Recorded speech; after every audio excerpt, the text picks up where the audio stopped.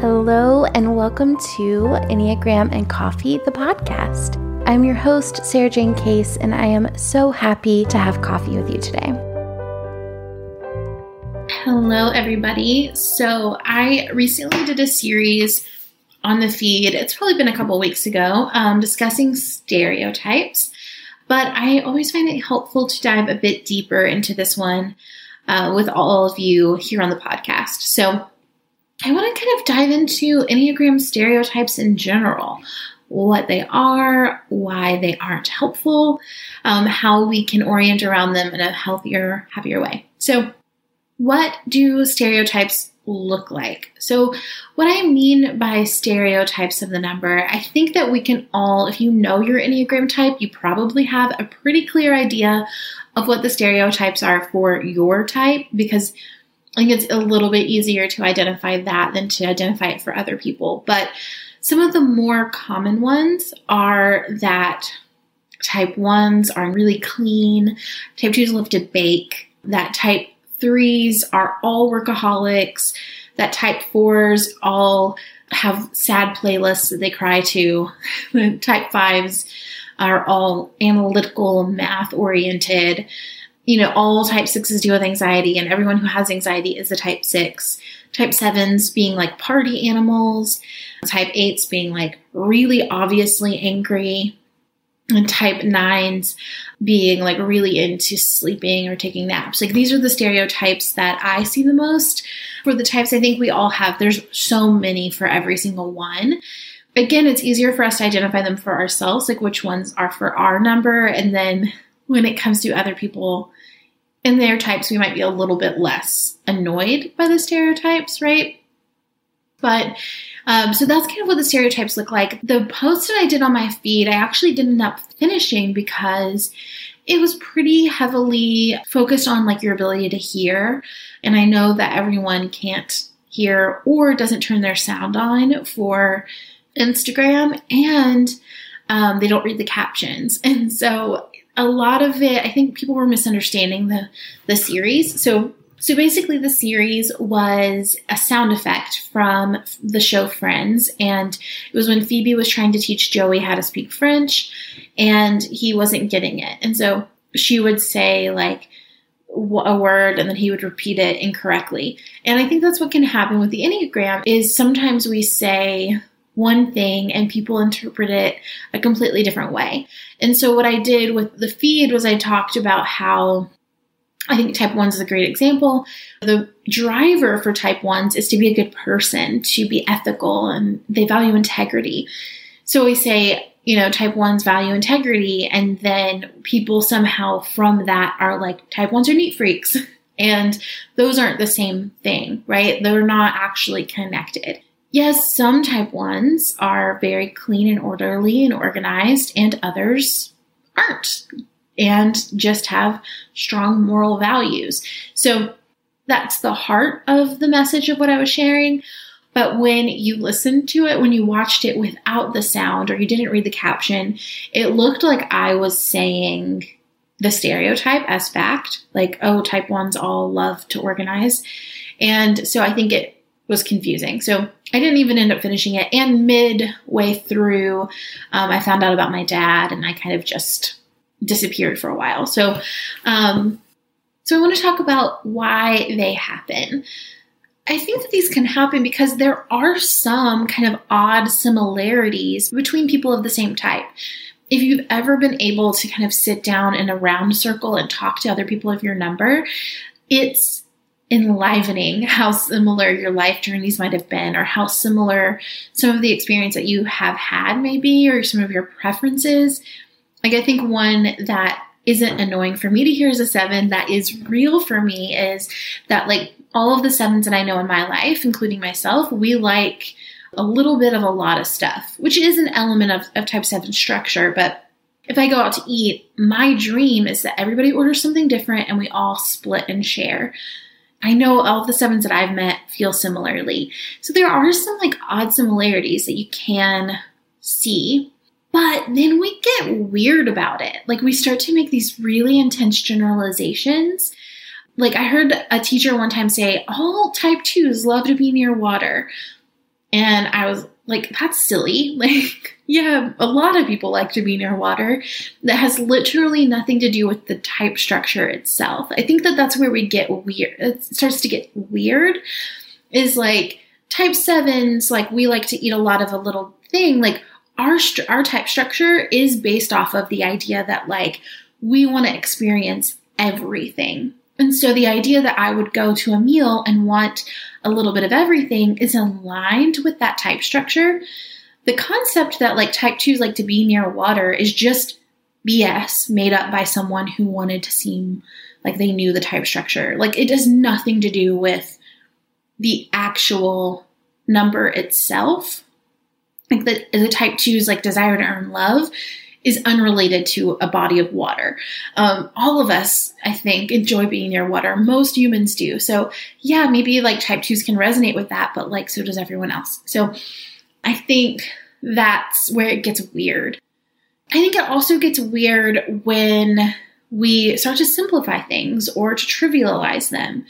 And if we have to remember that things are much deeper than these stereotypes can go. And like when, if I say type 1s love to keep a clean home, like that's ridiculous. Like that's not meaningful in any way. And what is meaningful is type 1s value integrity. Or let's talk about how if a type 1 does like to keep a tidy home, they're doing that from a place of like, I know the best way to do this. I know the right way to do it.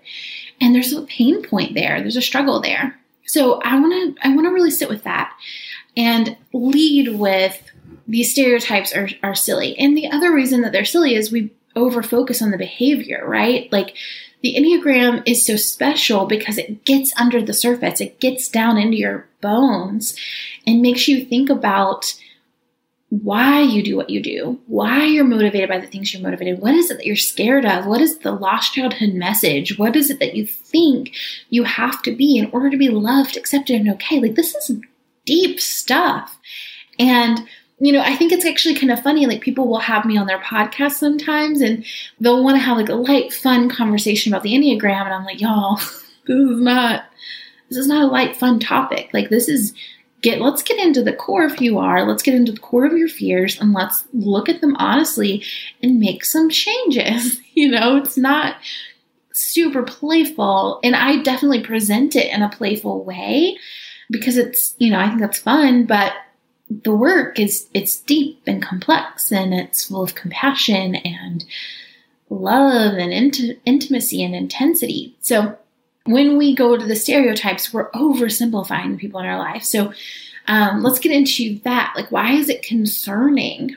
It's concerning that we do this, that we trivialize the numbers in this way because, first of all, we miss the point, right? We miss the point of the Enneagram. Like, the Enneagram isn't about what we do. It's about getting into the fact that, like, there are these things that aren't serving us in our life, that aren't serving the people in our lives, and we're doing them because we thought we had to be something that we don't have to be, which is different for all of our numbers, right? You have to be a perfect person. You have to be helpful. You have to be successful. You have to be unique or individual. You have to be informed. You have to be loyal. You have to be prepared, loyal.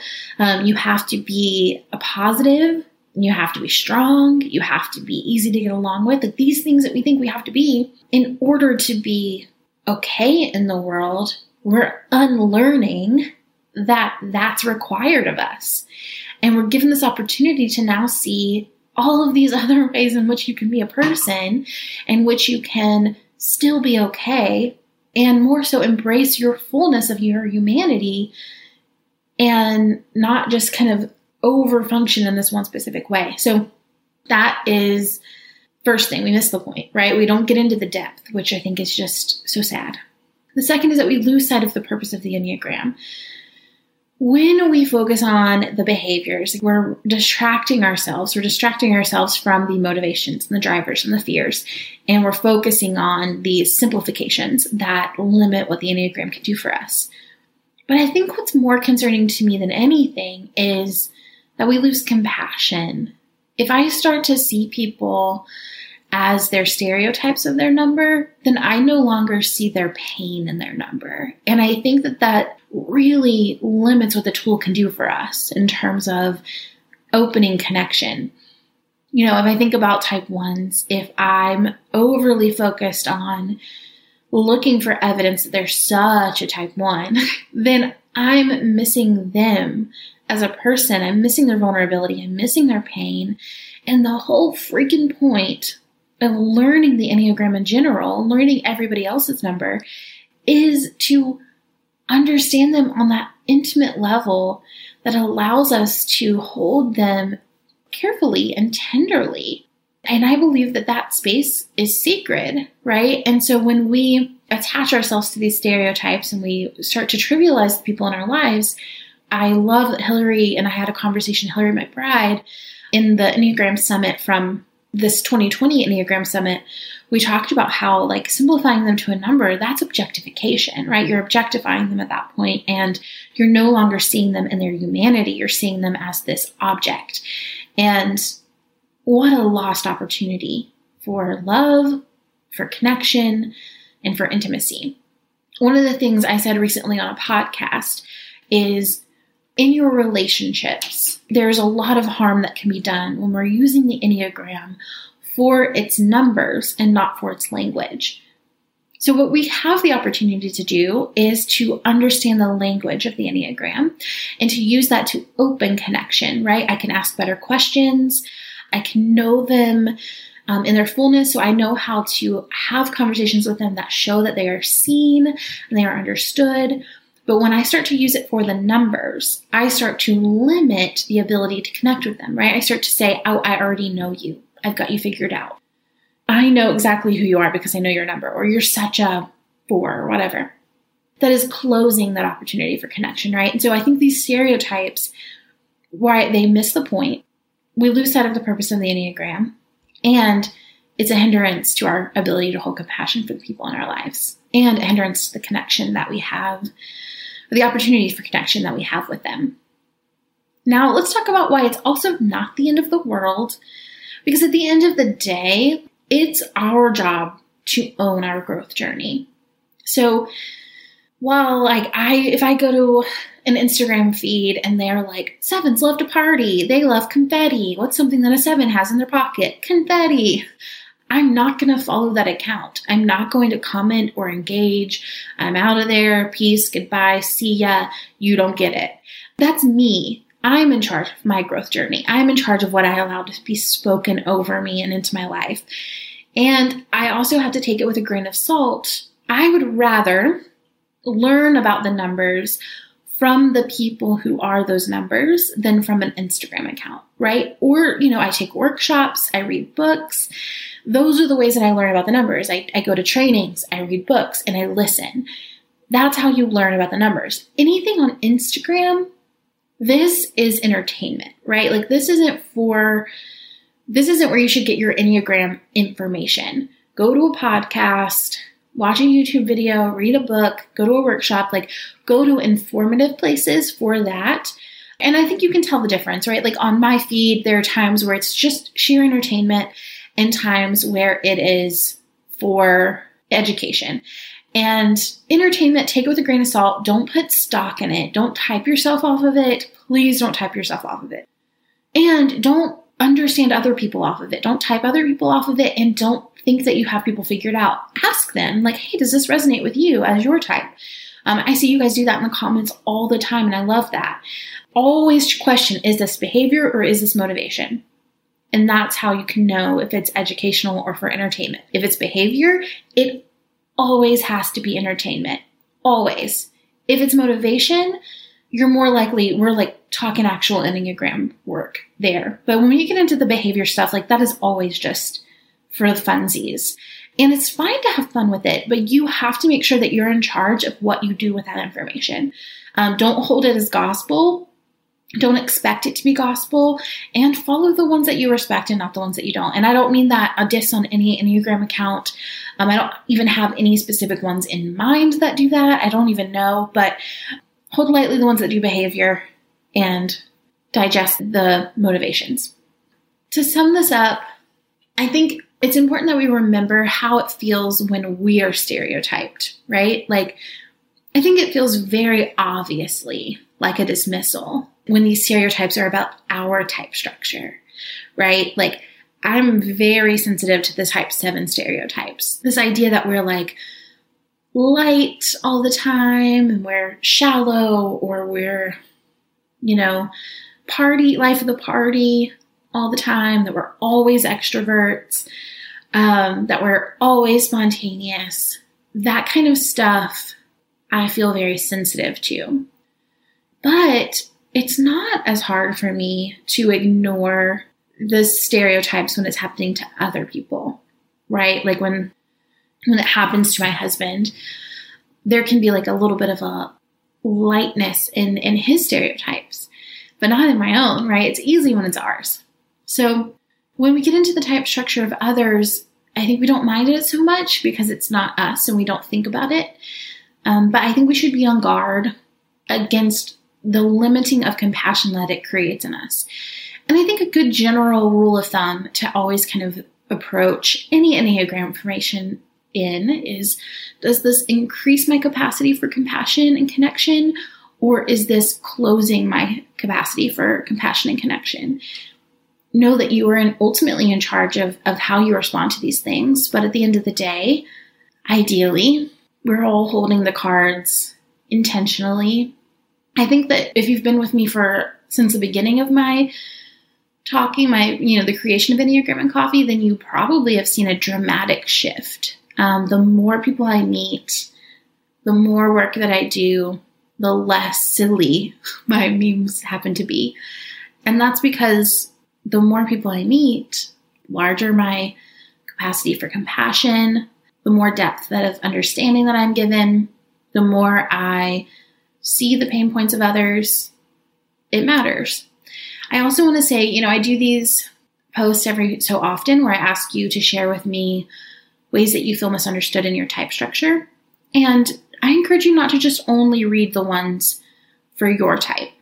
If you have people in your life, like a partner or a mother or a sister or brother of different type structures, I encourage you to read theirs as well, because it'll offer you the opportunity for increased compassion, increased understanding of each of those people. So maybe it would be a good time for me to do one of those soon.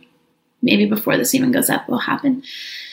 I just wanted to have a little chat about stereotypes with you, kind of the harm of them, the silliness of them, how they play into Instagram in general. I hope that this is helpful. And I do have to remind you that if you want ad-free episodes, as well as an additional podcast every single week where I give you my unfiltered opinions on all things Enneagram and behind-the-scenes look at what's going on in my life, that all happens over at Patreon. So you can go to patreon.com/Enneagram and Coffee. That is the main way that we make money with the podcast. We're still trying to kind of get the monetization going for it so that it is sustainable. I want it to be able to be sustainable for the long term, and we're navigating the best way to do that. So Patreon's a big part of that push. So if you will, go check it out, patreon.com/Enneagram and Coffee, if it's of interest to you. And as always, I'll see you guys in the next episode.